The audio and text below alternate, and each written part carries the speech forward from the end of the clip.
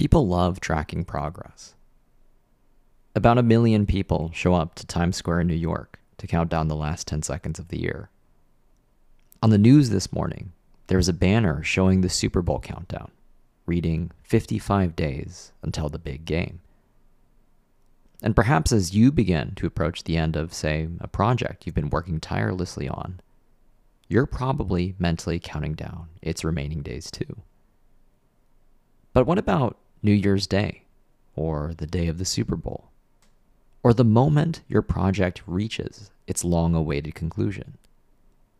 How much is the actual arrival of the things we've been waiting for worth?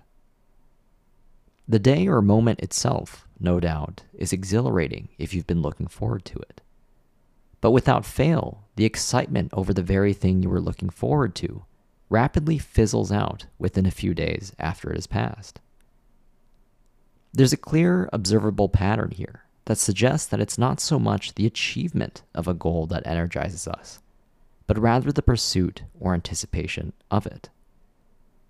Before you lament about not having achieved something, remember that it is likely from within the very fact that you haven't achieved it yet, that you are able to draw a remarkable volume of energy, output, and grit to produce great things. Stay hungry.